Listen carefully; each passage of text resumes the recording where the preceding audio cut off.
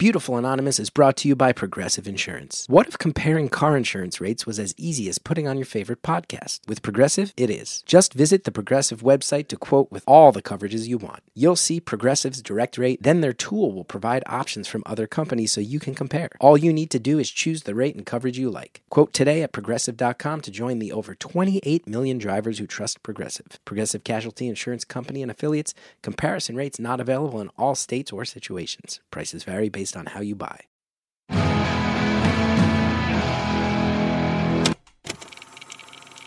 Hello to everybody who's taken on a big fat squirrel. It's Beautiful Anonymous. 1 hour, one phone call, no names, no holds barred. I'd rather go one-on-one. I think it'll be more fun, and I'll get to know you, and you'll get to know me. Hi everybody, Chris Gethard here. Welcome to Beautiful Anonymous. Another episode. A lot to talk about from recent episodes. A couple things I want to just address. Then we'll get into this week's episode, which is, I think, a very good combination of serious and funny. First off, though, a couple things going on related to past episodes. One, a few weeks back, we had our caller who was about to head off to college, who had gotten into Columbia, but was heading to state school instead to help keep an eye on family, help get some finances together. A bunch of the people in our Facebook group very kindly said I would start something and throw some money towards the caller. And Jared reached out to the caller and said, would you want people to organize this? And the caller very graciously said, I'm flattered, but it's not what I'm looking for right now. But did recommend that if you are interested in helping people in similar situations, that you check out thedream.us. They focus on providing scholarships to people in circumstances not too far away from what the caller was dealing with. So check out thedream.us if you're looking for something along those lines, per like caller's requests. What else? The asexual lunch lady. People loved that episode. I'm glad people liked it. The asexual lunch lady is now in the Facebook group participating in the convo. Check it out if you're interested. Speaking of the Facebook group, the Stalked by My Ex episode, things got a little testy. I was in there. A couple people were upset that I said that I see the value in maybe defunding the police and diverting those funds towards some other parts of our infrastructure. Get why people are mad. I'll say, if you're mad at me, come at me. I was a little stressed. I feel like that Facebook group has been so lovely and laid back and all about honest communication. And there was some game playing in there, if you ask my opinion. And I never want the group to be something so stressful that people feel like they gotta duck out. There's enough of that on Facebook. There's enough stress in our lives caused by social media. That group is a pleasant place. This week's episode, like I said, part serious, part funny. The second half is so funny. It involves a big fat squirrel, it involves an action movie, it involves an ice cream fight, it involves the Queen of England. The first half is an English caller talking with me about sorting out all the social stuff happening in America, how some things translate, me trying to figure out what things as an American do I have to explain more, her explaining to me, no, I get it. Her talking about her own racial identity and how she's come to embrace it more during these times. So again, if you're looking for the serious part of the show, first half, right up your alley. Funny stuff, second half. You can skip to that. I recommend you listen to both. Enjoy. Thank you for calling Beautiful Anonymous. A beeping noise will indicate when you are on the show with the host. Hello? Hello? There we go. Hi. Hi. So sorry about all this rigmarole, as they say. That's okay. Now, did you happen to hear No me? problem. Did you happen to hear me shout the words, "I'm so sorry that I'm shirtless and wet"? I don't know if you caught that. No, I didn't hear that. Oh, good. Yes, we're doing the show via Zoom lately, so when I got back on the Zoom with Jared and Anita, I said that because there's a tropical storm outside of my house right now, so I put out the call prompt and then ran outside to throw everything I own in the basement, and now I'm back and we're talking. Wow, there's a storm over there? Yeah, a tropical storm, which is like not quite a hurricane. So if my power goes out, I apologize, and we'll just call you back another time. That's no problem. I mean, you can probably hear from my accent, I'm from the UK, so tropical storms aren't something that I deal with in my daily experience. Yes, it's not a daily thing, but a couple times a year. What part of the UK are you in? Yeah, no. London. London, beautiful London. Great town. Great town. It can be. A fast-paced town that'll also grind you up is the impression I get, but a great town. Just like New York. It'll grind you up, but it's got a lot to offer. Yeah, that's true. I've kind of lived here my whole life, but in the next few years, I'm hoping to move to Ireland, so somewhere completely different. Oh, wow. Why are you moving to Ireland? My girlfriend is from Ireland, and we hope to get married, and so if we get married and live in Ireland, I can have an Irish passport, and then I'm part of the EU again. Ah. And you'll be a fellow Irish passport holder. I have my EU passport from Ireland. Oh yeah, because I know you have Irish descent, right?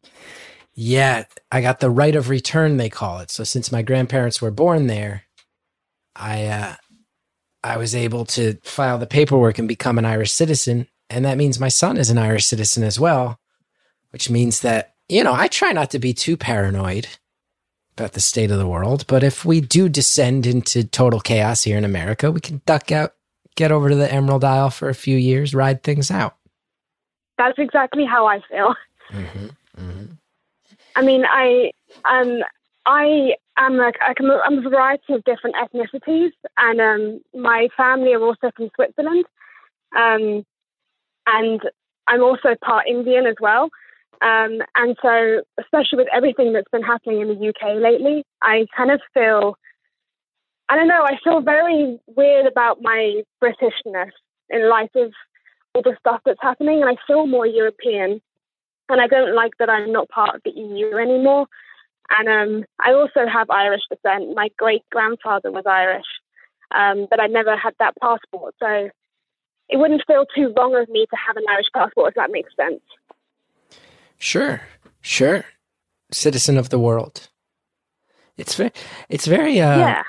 As an American, we take up so much room that being an American, it's like everything is self-contained within the borders of America as far as how do you identify as an American and being from different regions, what it means. But I have always been very fascinated, as you said, the idea of Britishness is a very specific thing, and the idea of being European, very specific thing. And it feels like, especially being European, it always kind of shifts over what exactly that means. And it's very, it's very fascinating to watch from afar because I can't quite decipher it. It's kind of hard being in it as well. And also, for me, even though like I'm 75% white, I'm only a quarter Indian, but I look very Indian. I have the darker skin, and dark hair and dark eyes and everything. And so I've definitely noticed over the last, since Brexit really, just the level of racism that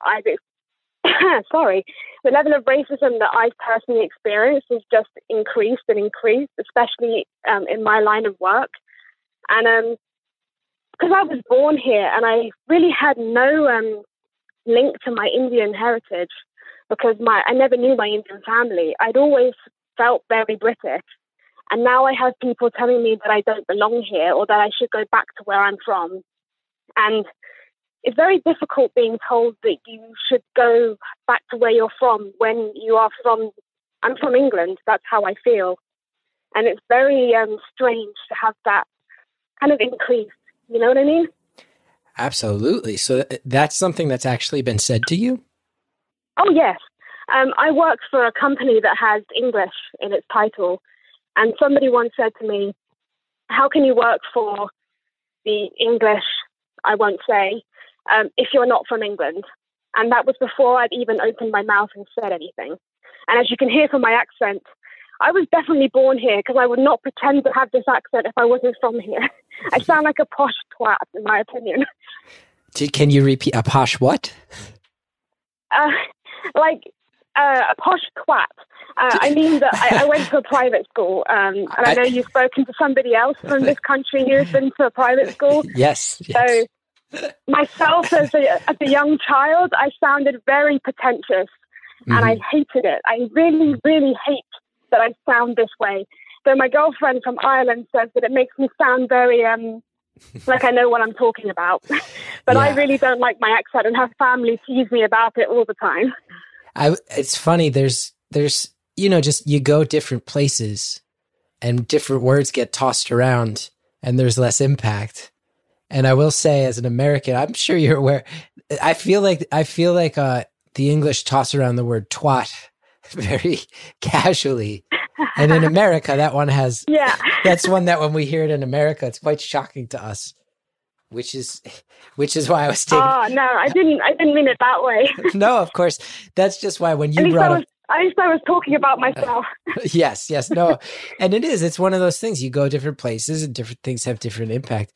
And that's why I wanted to make sure you said that before I repeated it. Because if I'm like, oh, I thought you said posh twat, and you were like, I didn't say that, I would feel indescribably guilty, indescribably embarrassed. So I'm glad. I just wanted verification. I mean it in the sense.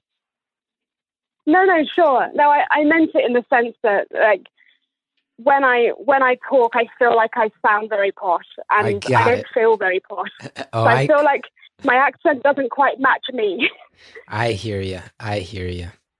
That's just like in the States, we have a piece of apparel called a fanny pack, and I've been told over and over again, do not refer to it as that in England. Very different connotations. Very different connotations. Yes. Definitely. What? Yeah.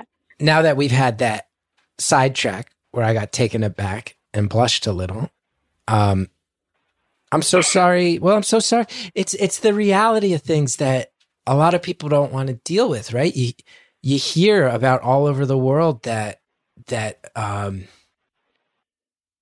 there's been this shift to, this far right influence that's dragging everybody to the right, and everybody's politics are their own. Some people head that way, but then to hear from you, the actual collateral damage. No, actually someone has told me I'm not from where I'm from. People have actually said to me, why don't you go back where you are from? This is a day-to-day ground level thing that people are running into. And it's gotta be very jarring, and it's gotta be very scary.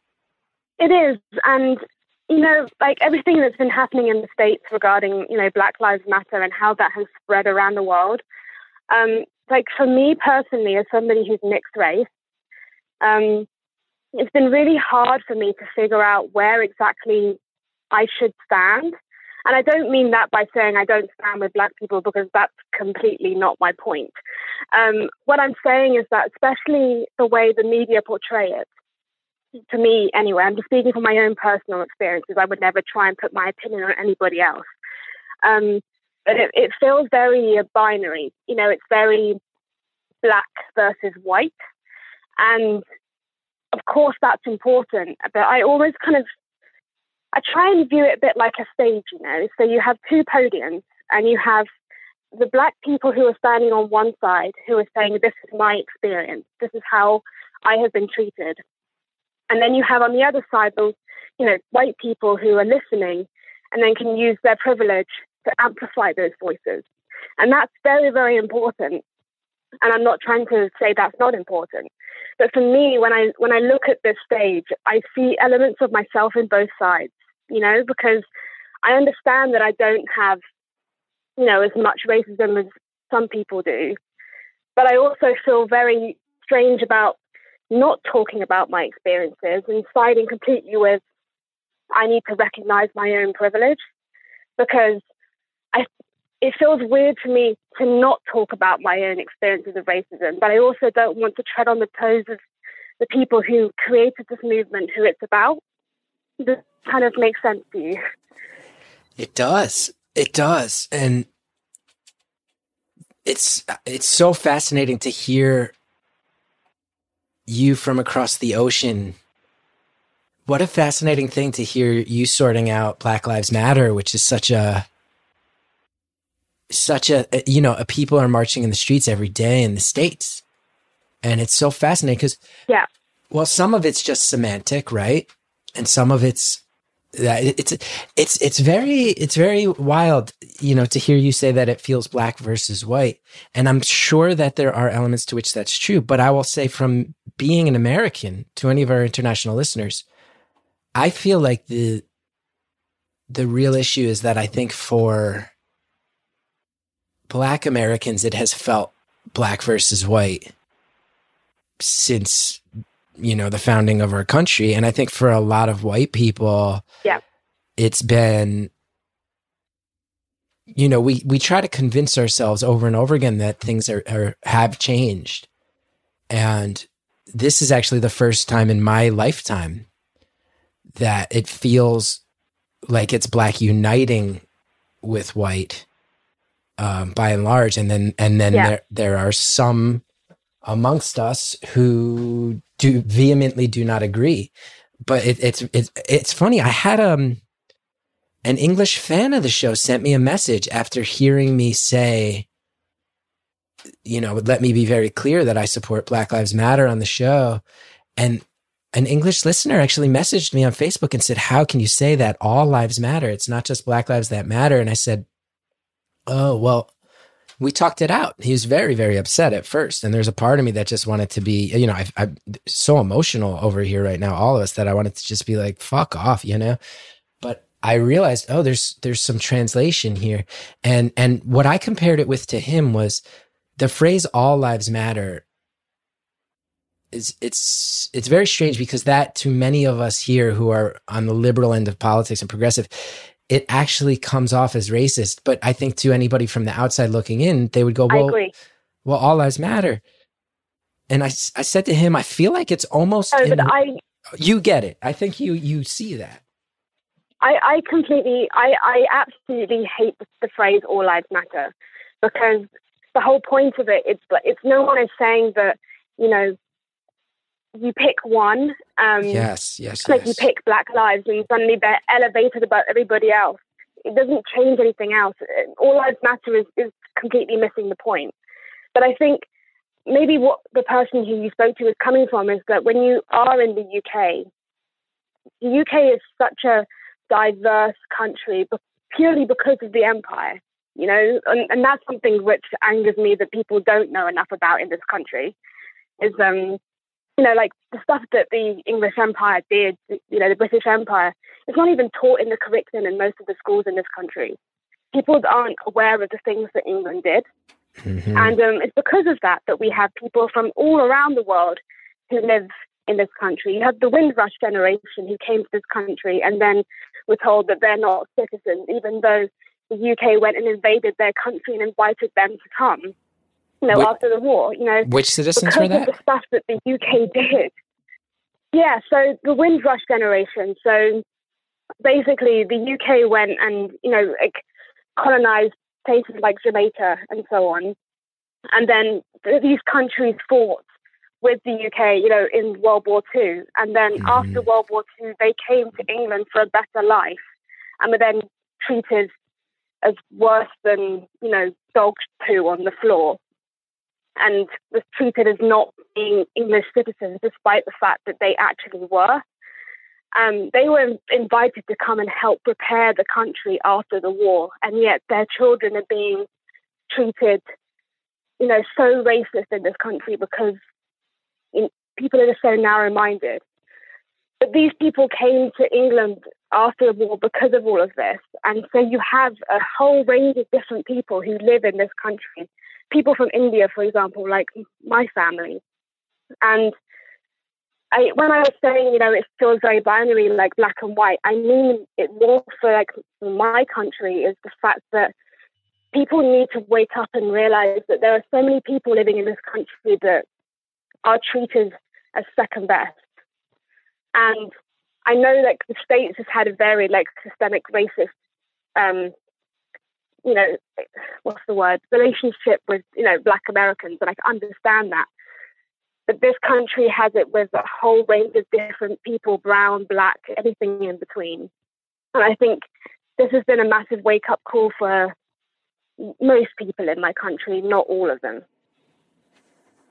Yeah, it's such a strange time. There's so much to say in response to that. And it's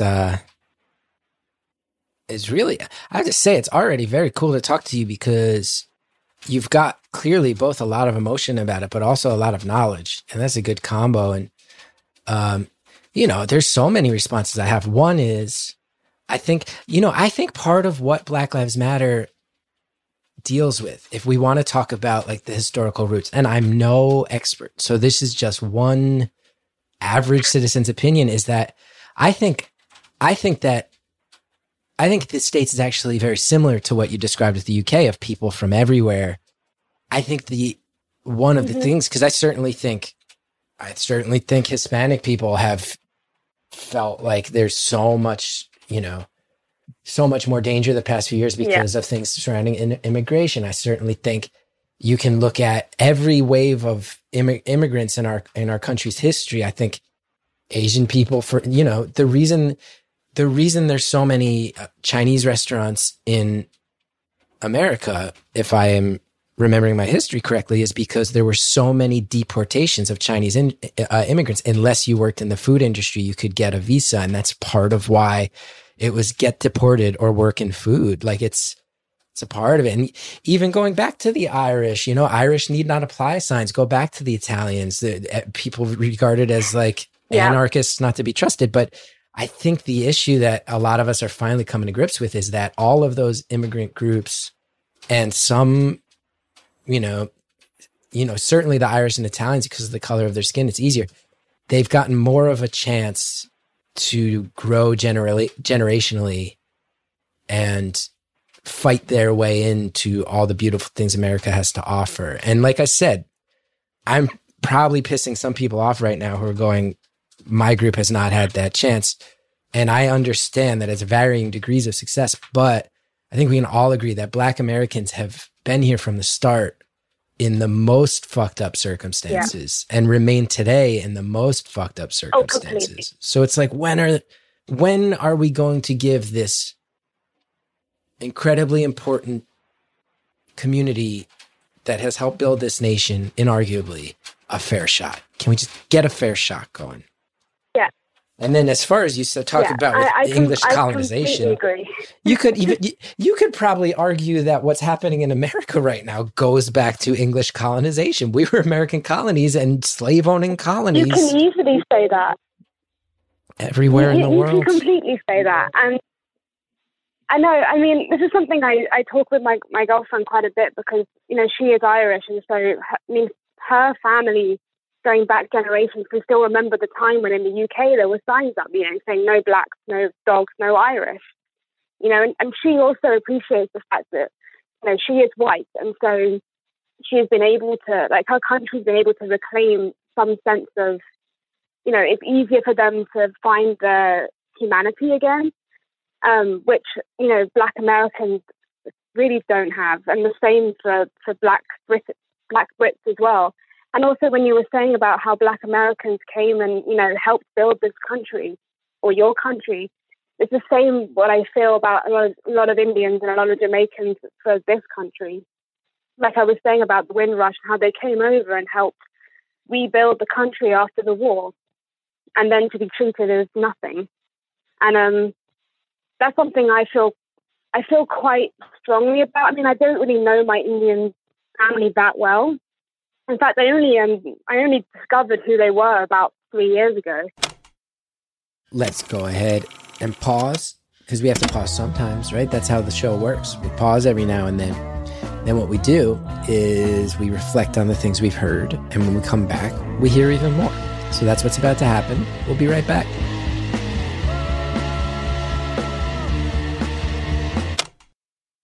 Beautiful Anonymous is brought to you by Progressive Insurance. What if comparing car insurance rates was as easy as putting on your favorite podcast? With Progressive, it is. Just visit the Progressive website to quote with all the coverages you want. You'll see Progressive's direct rate, then their tool will provide options from other companies so you can compare. All you need to do is choose the rate and coverage you like. Quote today at Progressive.com to join the over 28 million drivers who trust Progressive. Progressive Casualty Insurance Company and Affiliates. Comparison rates not available in all states or situations. Prices vary based on how you buy. All right, everybody. The first break is over. We shall now hear more telephone call until we get to the second break. I don't really know my Indian family that well. In fact, I only discovered who they were about 3 years ago by doing my own research online. I managed to finally track them all down. But I felt a lot closer to my Indian side from having found them. And it's kind of the first time that I've really felt proud to be Indian, because in the past it was always something negative, especially for my family. And I'm trying to, it took me a long time to actually be able to say, you know what, I am brown. Because for a long time, my mum never talked about the fact that she was brown and that I was therefore brown, because that always reminded her of her father, which was never a good thing.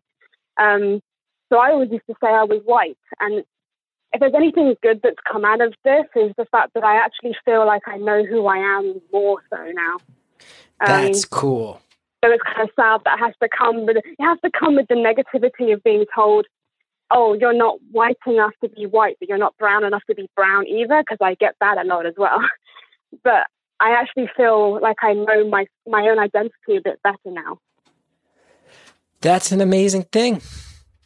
That's an amazing thing, that all this negativity and all this fear, I bet there's people all over the globe right now going, you know what?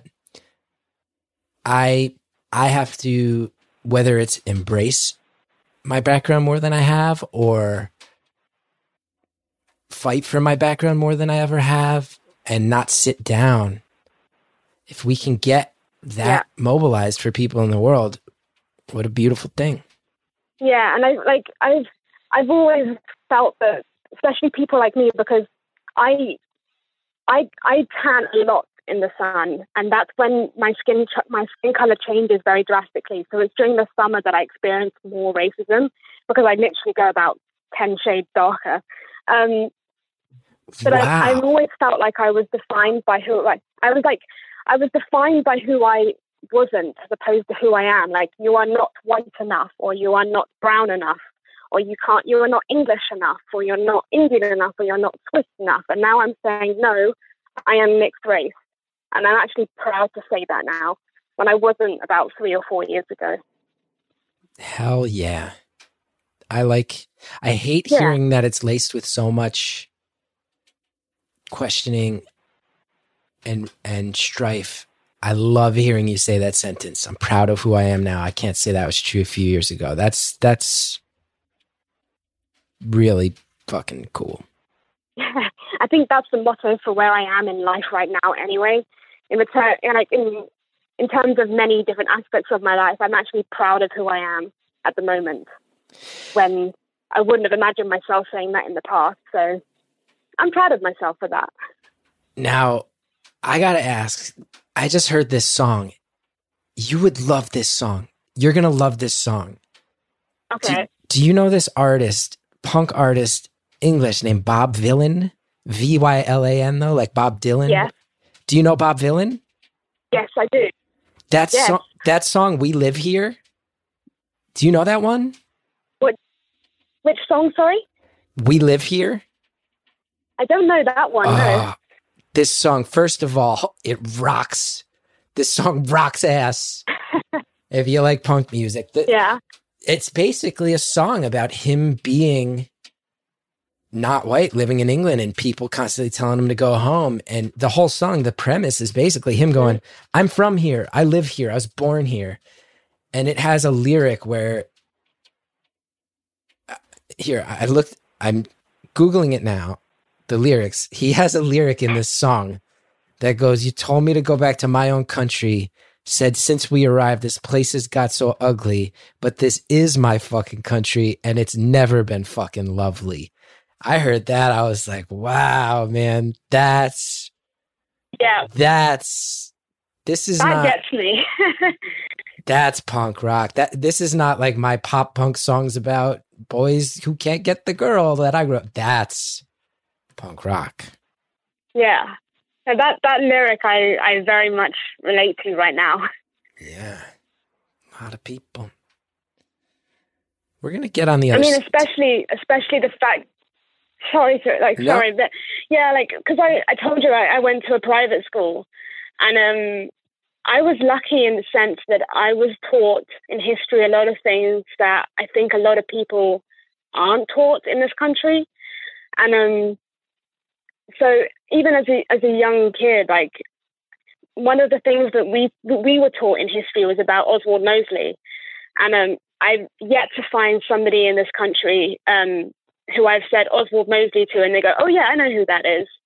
I mean, do you know who he is? Probably not from being in the States, but I'll ask the question before I explain.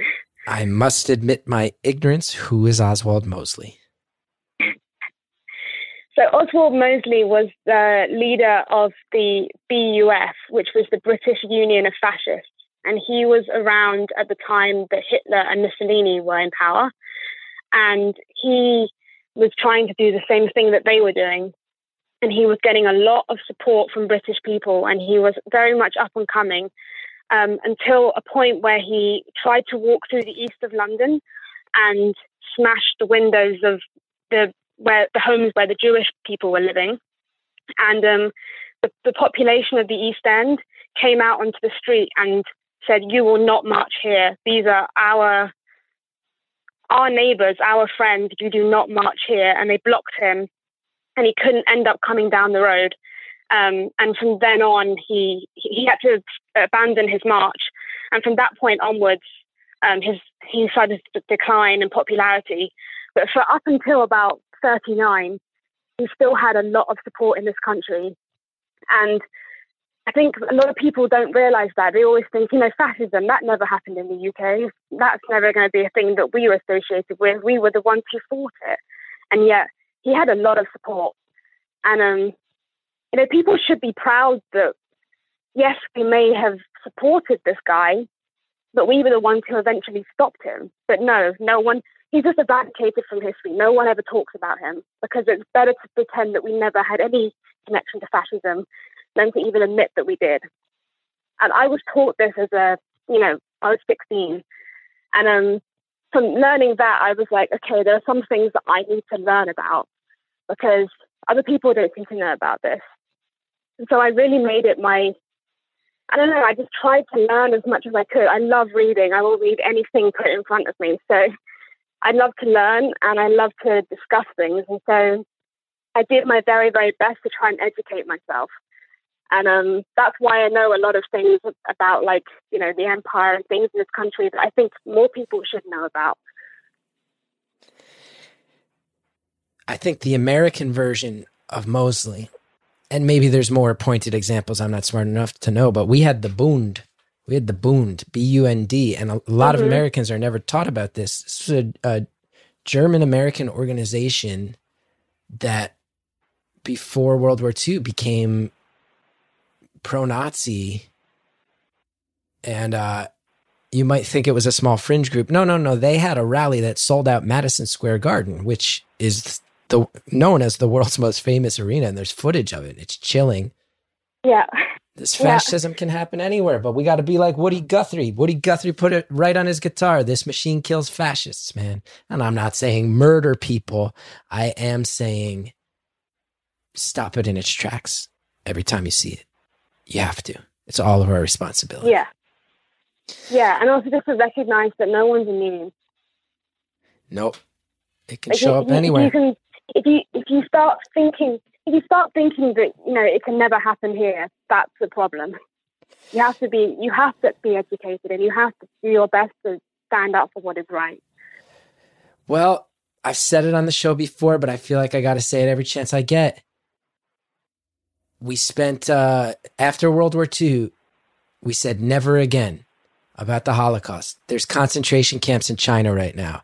There's kids still being held in cages in America right now. We said never again for almost, 80 years. Now it's happening again. And we're not doing enough to stop it. It's scary. It is. Now, I could talk about this the whole time. We're at 30 minutes. I did have a question. Well, I had a question about something you mentioned. You said something offhanded before. I'm not sure. Because if you want to keep going on this, I'm ready to go. we got some shared opinions, and you're living a very interesting life with it. So I don't want to divert it if you're not into it. I'm fine. I have many things I can talk about, so go ahead. Ask me anything if you want. Well, you had mentioned that you are hoping to marry your girlfriend and move to Ireland, EU passport, still identify as European. But you said, if I can marry my girlfriend. I wrote that down. And I'm wondering what that's rooted in. Oh, I just meant it in the fact that, we've been living together for a year and a half now, and we want to get married. The problem is finances. Okay. That's always a problem, and because of COVID situation that's been happening, I only found out 2 weeks ago that I've lost my job. I was on furlough for a while, which meant that I didn't have to work, but I still got money. But now my company has said, okay, no more money, so I now have no income. And my girlfriend is doing a master's at the moment, and so she's a student, so she has no income. And I'm also starting another course in 2 weeks, actually. So both of us have absolutely no money coming in right now, which is a little bit of a worry. So I'm hoping we can get to the point where we can have the finances to actually get married, but that seems a long way off right now. I'm very sorry to hear that. I also have to say, kind of relieved, because I thought you were going to say you can't get married because of societal issues or family issues, problem with lifestyle. So I'm kind of psyched to just hear that it's a money thing. I mean, I've had my family issues and dealt with that with my family, and that was an interesting time. My mum even tried to throw ice cream in my girlfriend's face one time, which was bizarre. But that's all sorted now, so it's nothing to do with family or anything, no. Wait. And her family is amazing, so... Your mom threw ice cream at your girlfriend? Yeah, in the street in front of all the neighbors. What flavor ice cream? It was a very strange situation. I feel like the flavors... I think it was coconut. Coconut. Wow, that's real anger. That's real anger. Coconut. This is not some common vanilla that you can get everywhere. This is coconut. You might not be able to find that again. This is the posh stuff. This is the stuff she got from a farm shop. It was expensive. Oh, so it's like artisanal. I honestly think that I think that ice cream, the loss of that ice cream, was the greatest tragedy of that day. It wasn't the fact that my mum tried to throw ice cream in her face. It was more the fact that this really expensive ice cream just got thrown on the ground. How are you going to waste gelato? Money and ice cream. And this is because your mom was reconciling issues with your sexuality at the time? My mum is a very interesting character anyway. And I have a very strange relationship with her. But basically, in short, what happened that day is she tried to guilt me about how me being with my girlfriend was tearing the family apart, which it wasn't. I left the house because I didn't want to deal with that.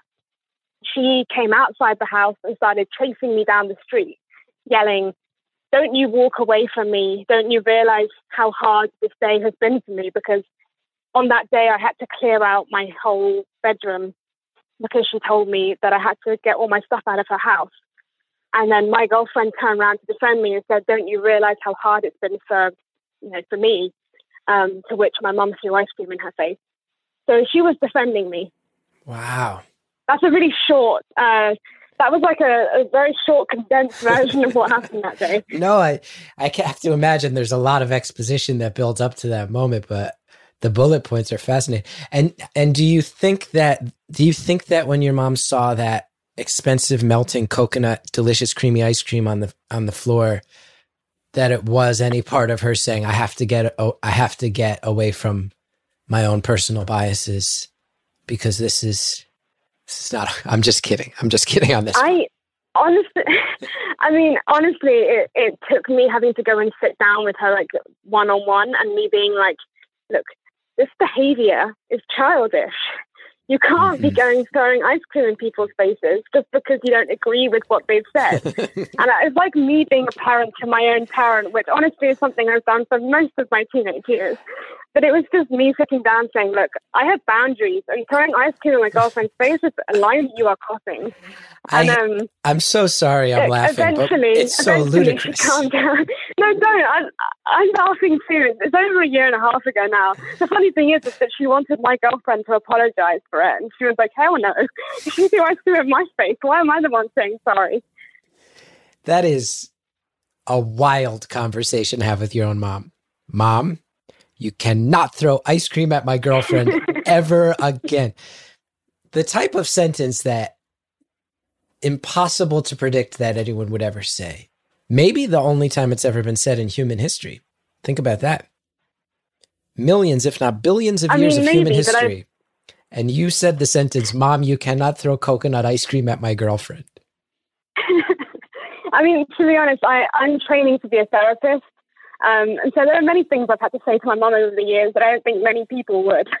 But yeah, like I've had to have these conversations with mum, like, okay, mum, it's not okay to do this. This is bad behavior, naughty. And get her to like, oh yeah, sorry. Wow. So then you're in these classes to be a therapist, and they're teaching about human psychology, and I imagine there's all these moments along the way where you're going, they're talking about my mom deals with this. Are there moments like that? It's either this is how my mom deals with things, or this is how my sister deals with things, or this is how my father deals with things. My whole family are very weird. And honestly, my girlfriend always says to me, like, I don't know how you are even somewhat sane coming out of that family. I'm not really sure I know the answer to that myself either, but, you know. Well, I'm really glad you are, because it's very, and it's very interesting to talk to you about both societal and personal traumas. I'm sorry that you lost your job. That's very, very stressful. Yeah, I mean, to be honest, it's not a job that I particularly like. So I'm not missing not being there. I'm just missing the money aspect of it, really. Mm-hmm.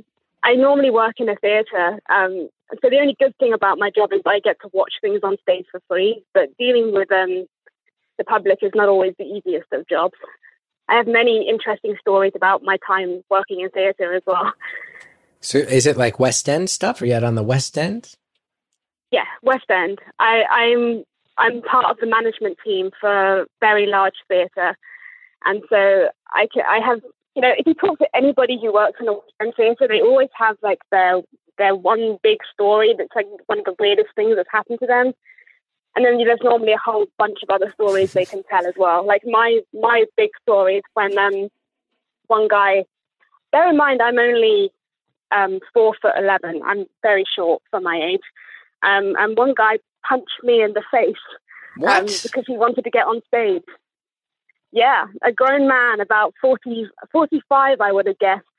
He tried to get on stage and I wouldn't move, so he punched me in the face.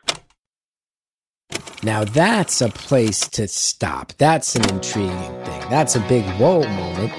And then what we do is pause right there. It's called a cliffhanger. We'll be right back.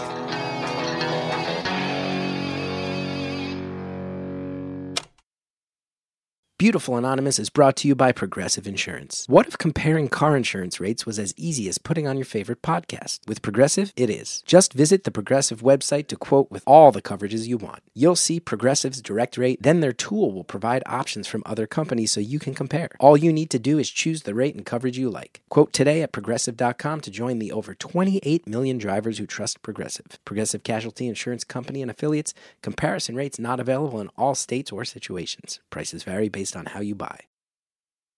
All right, everybody, the breaks are over. Let's finish off the phone call. And I wouldn't move, so he punched me in the face. Like get on stage while a production was in process? Like a show's happening? Where I used to work had concerts. Well, it had a concert on stage. It was Leona Lewis, if you know who she is. Wait, who was that? He wanted to get on stage and touch her hand. Leona Lewis. She was an X Factor winner, of all people.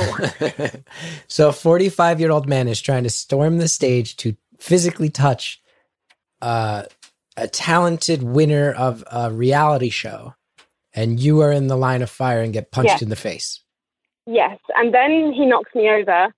So then I did what a small child would do, and I grabbed onto his leg, and he tried to shake me off, and I just clung onto his leg until security came.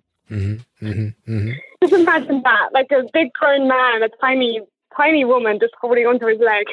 That was the situation. It was very strange. I have to imagine security had no qualms stepping in on that one and getting that guy out of there. No, they didn't. They were very good about it. But then one of my colleagues said to my manager, "Did you know that she got punched in the face?" And he thought it was a joke until he actually saw my face. Then he was like, "Oh crap, you actually did get punched." And I was like, "Yeah." That's the unfunny reality postscript of that story. I also feel bad because a lifelong fan of Morrissey, though the last few years I haven't been listening to his stuff as much because he said so many really off-putting things. But I have jumped on stage and touched Morrissey, so I've been that guy. It wasn't over an X Factor winner, but I have jumped a barricade to get on stage, and security did rightfully so took me out. Yeah, see, we had Morrissey play at the theatre I used to work at, and oh boy, he threw one of his items of clothing into the audience. Yes. And this one woman came up to me and she had all her nails ripped off because people were scrambling so hard to try and get the clothing. She was her whole hand was bleeding. But she won the item and she was like, "It was worth it. I won this top." And I'm like, "Yeah, but your hand is a mess." It was crazy. Nah, they love it. He does that every show. People tear it to shreds and storm the stage during the encore. Now, I do have to ask, just as someone who has known his work forever, you're in the management. Do you have to deal with this guy backstage? Because you hear nothing but bad about his diva behavior. I mean, I didn't personally because this was a while ago, so I wasn't as high in a position that I am now. But he had so many rules in the building, so like none of us, even the bar staff, none of us were allowed to bring any meat into the building whatsoever. And it didn't matter if he saw it or if he didn't see it. If we brought meat in, his security would take it off us, and they wouldn't let us bring any of that in. And he tried to play over the time that he was allowed, and I think he broke one of the rules, so he had to pay a ton of money as well. But this was before I was as high up as I was then, so I'm not as aware of anything else. I'll tell you, people give him guff about the meat thing. It's showed up a couple times where people get mad at him for the meat thing, but he's done that on like TV show appearances and festivals. But I actually respect him for that one because he's been a lifelong, one of the early public figures who advocated vegetarianism. So I'm like, yeah, that one he's been doing since 1982, There's a part of me that respects it. Yeah, like it wasn't him that was the problem. It's more like his staff. Yeah. That they're incredibly rude about it because none of us really minded. It's just no one likes being spoken to as if they're a naughty child because they happen to forget and bring a ham sandwich in. We'd literally get shouted at in our faces because we forgot, Oh boy. It's like, I don't mind leaving it outside. Just please talk to me like a human. Oh boy. This guy. Now, what else? You got so many stories. What else? Yeah, finish the thought. Yeah. I was just saying, because of where I worked, I met a whole ton of celebrities as well. And it's always interesting to me to see which ones are genuine and which ones are completely, they put on a mask for everybody. So there are some people that I've met that how they appear on TV is completely different to how they act towards me as a member of staff. And then some people are just completely genuine. And it's always interesting to me to find out which ones are genuine and which ones aren't. I've also worked for backstage for things like, the America's Got Talent, the British version of that. I've watched the auditions for that. So it's interesting seeing how these things, how staged they are or how not staged they are, and just meeting different people and seeing how genuine they are. I just find that really interesting. Yeah. So much is manipulated. Public images are manipulated. Yeah. Any show that presents, I feel like all TV is manipulated. It was a much longer process with a lot of editing and trimming and things taken out of context. All of it. We're all being manipulated all the time. And England used divide and conquer colonialism to pit ourselves against each other. And we're all trying to embrace who we are on the inside. And Morrissey won't even let you eat a ham sandwich. The whole world is going nuts.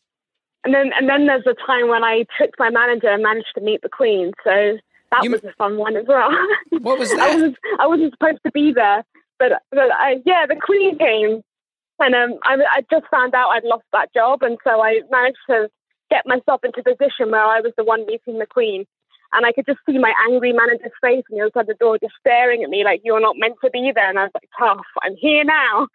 So I got to take the Queen to the box and everything. That was quite fun. Whoa. That must be cool to meet the Queen. But a lot of people don't like the Royals. It is cool. A lot of people say the Royals is like an outdated thing that costs everybody a lot of money, but at the end of the day, if the Queen walks up, you must be like, this is fucking cool. I'm hanging out with the Queen of England. I mean, I've met the Queen, I've met Will and Kate, I've met Harry and Meghan, and I've met Prince Charles. Sorry, not Charles. So I've met quite a few of them by now. That's like the whole nuclear family. Pretty much, yeah. Just add in the kids, and then I have the whole set of cards, basically. Everybody. And are any of them like shockingly chill? I won't ask for the negative stories, the tabloid stuff, but are any, like, is Prince Charles like cool? Are any of them cool with you? Or do they just maintain their respectful distance? Will and Kate were very funny with me because actually when we had them in our theatre, there was a scare that there was someone shooting nearby, and so we had to lock down the whole place. And because I was one of the longest members of staff, my manager was like, "Okay, you need to go to the royal box, and if anything happens, you need to get Will and Kate out." So they're sitting there, not knowing what's going on. I rock up. Bear in mind, I'm very short and I look young. And I walk in, and they both look at me, and they go, "What are you doing here?" And I'm like, "I will be your security for the day." And they just look at me like, "Who is this child?" So and I'm just like, "Yeah, I know like, they were just laughing at me, and they're like, "Are you security?" I was like, "No, but I know the exit, so if anything happens, I can save your life." And they were just laughing. What are you even talking? You're telling me there was a lockdown situation, and you, a 4'11" person, were thrust into an action movie where you had to protect one of the princes of England, and you were in like the Bruce Willis, Tom Cruise role in this scenario. Yeah, I guess. Just because I knew where the exit was, so I was supposed to hand them off to an actual security person, but because they had their own security, they didn't know the theatre as well as I did, so I had to lead them, if anything happened, I had to lead them to the backstage and to their little security people waiting. But they just didn't expect someone like me to turn up, so they just found that kind of funny. It is kind of funny, really, when you think about it. And then you wind up locked down in a room together for hours, and you become lifelong friends? I wish. No, I just stood there, and they were just sort of chatting amongst themselves. They were very nice, but they didn't really say that much to me. I just stood there with, like, you know, people were, like, my own family were calling me, asking me if I was okay, because of course, it was all over the news that there was like somebody shooting outside. So I had like my own family and friends calling me like, are you dead? Are you alive? Are you shot? I'm like, no, I'm just looking after Will and Kate. Yay! It was a really sort of a surreal day. You have had a pretty fascinatingly weird life. Are you aware of this? Yeah. I say that I call it quirky. In the best way. Quirky. A quirky life. I think that's fair. So yeah. I mean, and I've had so many different experiences from working in theatre, and even though it's not the career that I'm going to end up doing, I wouldn't change it. I've met so many cool people, and not everyone can say they've met the Queen, you know. So yeah. Mm-hmm. That's cool. So the plan is to stabilize the finances, get your girlfriend her degree, get married, go to Ireland? Yep. Yes. That's pretty cool. And then you get the EU passport, so then you can work anywhere in the EU and travel around at will and whatnot. Exactly. And yeah, I'm really, really passionate about therapy and about mental health in general. And it's something that I feel like I really want to make a difference with. And I know lots of people call on this show and talk about mental health and stuff. So that's kind of why I didn't go for that kind of route with my call, because I think a lot of people have said things that I would say, but it's something I'm really, really passionate about, and I really want to make a difference. So yeah, and like, especially during this lockdown, my girlfriend has been diagnosed with ADHD, and that's something that I really, really want to help other people with. And I'm also really passionate about dissociative identity disorder, which many people don't know what that is either. And I want to change that and help people with that. So, yeah. That's one I've heard of, but I'm not totally sure what it is. You want me to explain? I mean, we have 9.5 minutes left, and it doesn't sound like a quick conversation, but I'd love to hear the broad premise. I'll give you the short version. So if you imagine a mirror, and imagine that mirror is somebody's personality. And if you were to hit that mirror repeatedly with a hammer, it would break into different pieces. Correct? Mm-hmm. Just making sure you're getting it as I go along. I'm following. Yeah. So if you imagine a child's personality is very, very fragile, like this mirror. If a child experiences severe trauma before that mirror has become fully strengthened, then their personality splits into different sections, but ultimately those sections are still part of the same mirror. So unlike the way it's normally presented, like multiple personality disorder, it's not multiple personalities. It's one personality that's been split off into different sections. Because if a child can splinter off different memories into different parts of themselves, then they don't have to remember the abuse that they're going through, which allows them to continue to live daily life. And then it's those different fragments that then become alters. And alters is a short word for altered state of consciousness. So these alters, if you brought them all together, you would have the person who should have existed, but instead that one person is split off into different parts. Right. That's the most basic way I can explain it. Got it. I mean, that was a beautifully thorough and descriptive answer about people compartmentalizing and dividing themselves up in order to survive trauma. That's a beautiful thing you want to help with. Yeah. Now, the reason why I said it's 9.5 minutes, because it's fascinating. And clearly, there's like, you're one of these callers who like, there's been 4 things that could have been the whole call. But the reason I said it sounds long, so let's do the bullet points, is because now we have a little over 7 minutes left. And I just have a feeling that if I say to you, and what else is going on, that's something's going to come out that I want to hear. I just have a feeling. So what else is going on? Shall I answer then? So I have been creating a lovely balcony, and that balcony has been my therapy over the last few months without any focus, because I had no job to do. So I've been really focusing on my balcony and making it like basically an extension of our flat. And then I woke up one morning, went out onto the balcony, and a squirrel had eaten about 14 of my plants.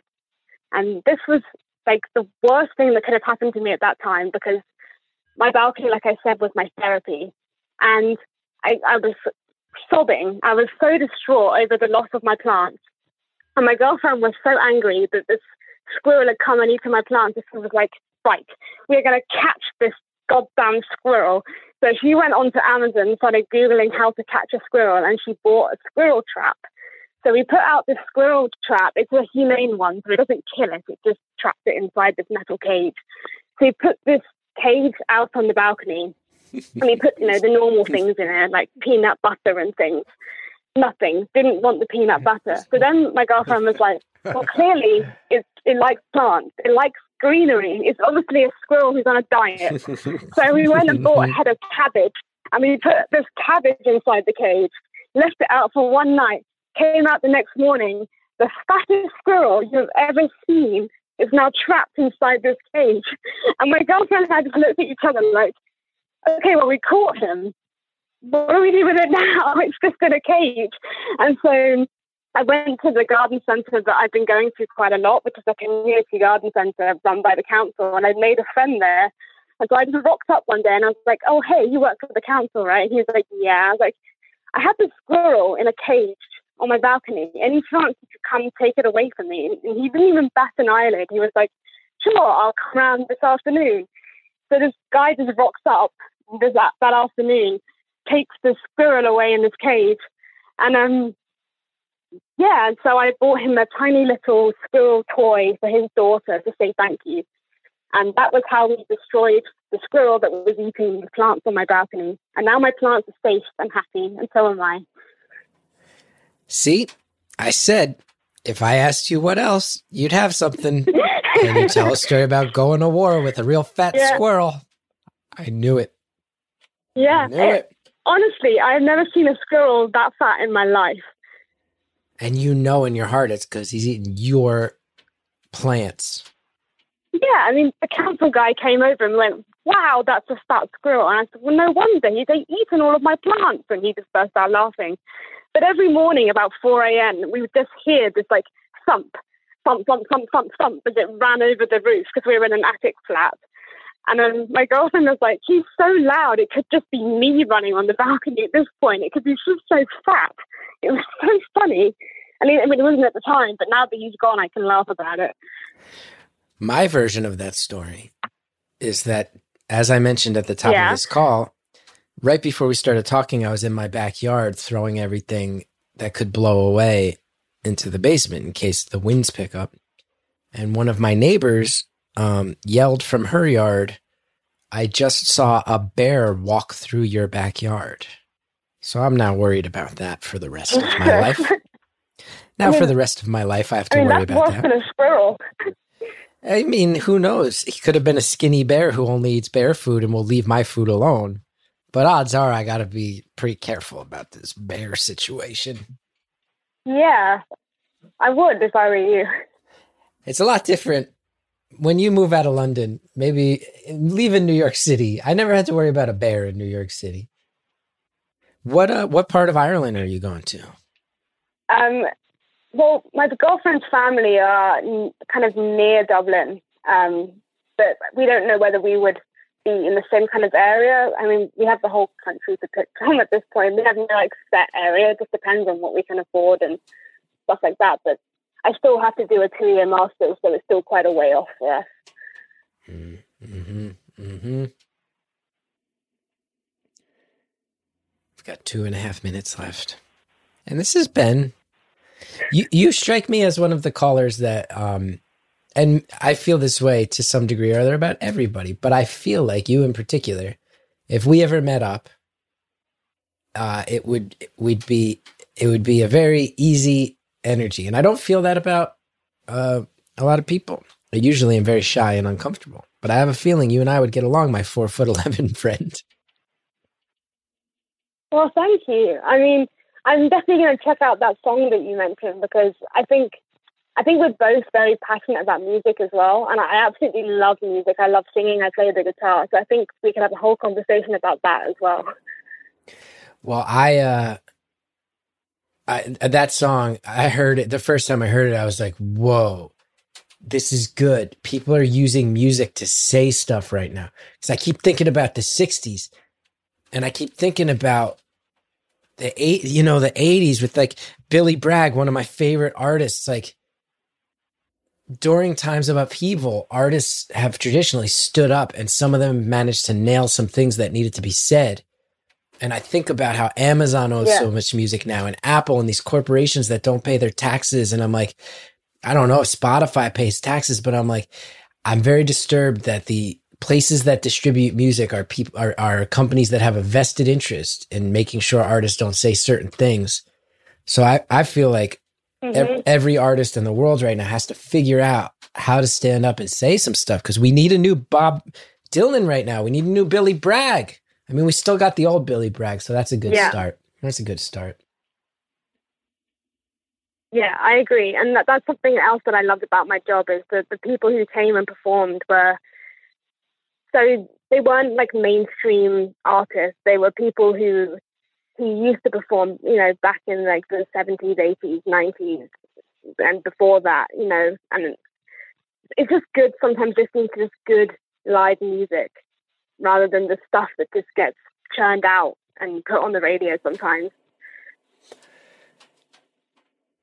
I really hope for a better future. And to go back to the beginning, I'm happy to hear you embracing pride in who you are. And I hope that, the first half of the call, you talked about some scary stuff and some people coming at you in ways that are not okay. And I hope that second half of the call helped take your mind off things at least a little bit. And I really wish the best to you and your girlfriend. I hope you wind up in Ireland say and happy and financially stable and with all the things you deserve in life.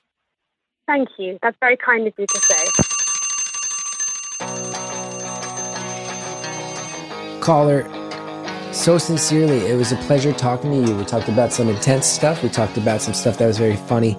But as I said in the course of the call, felt easygoing, and I have a feeling that if we ever meet in real life, I'm actually going to be socially comfortable for once and not the most off-putting human being. As most fans of the show will tell you, I am in real life. Thank you for all of the insight.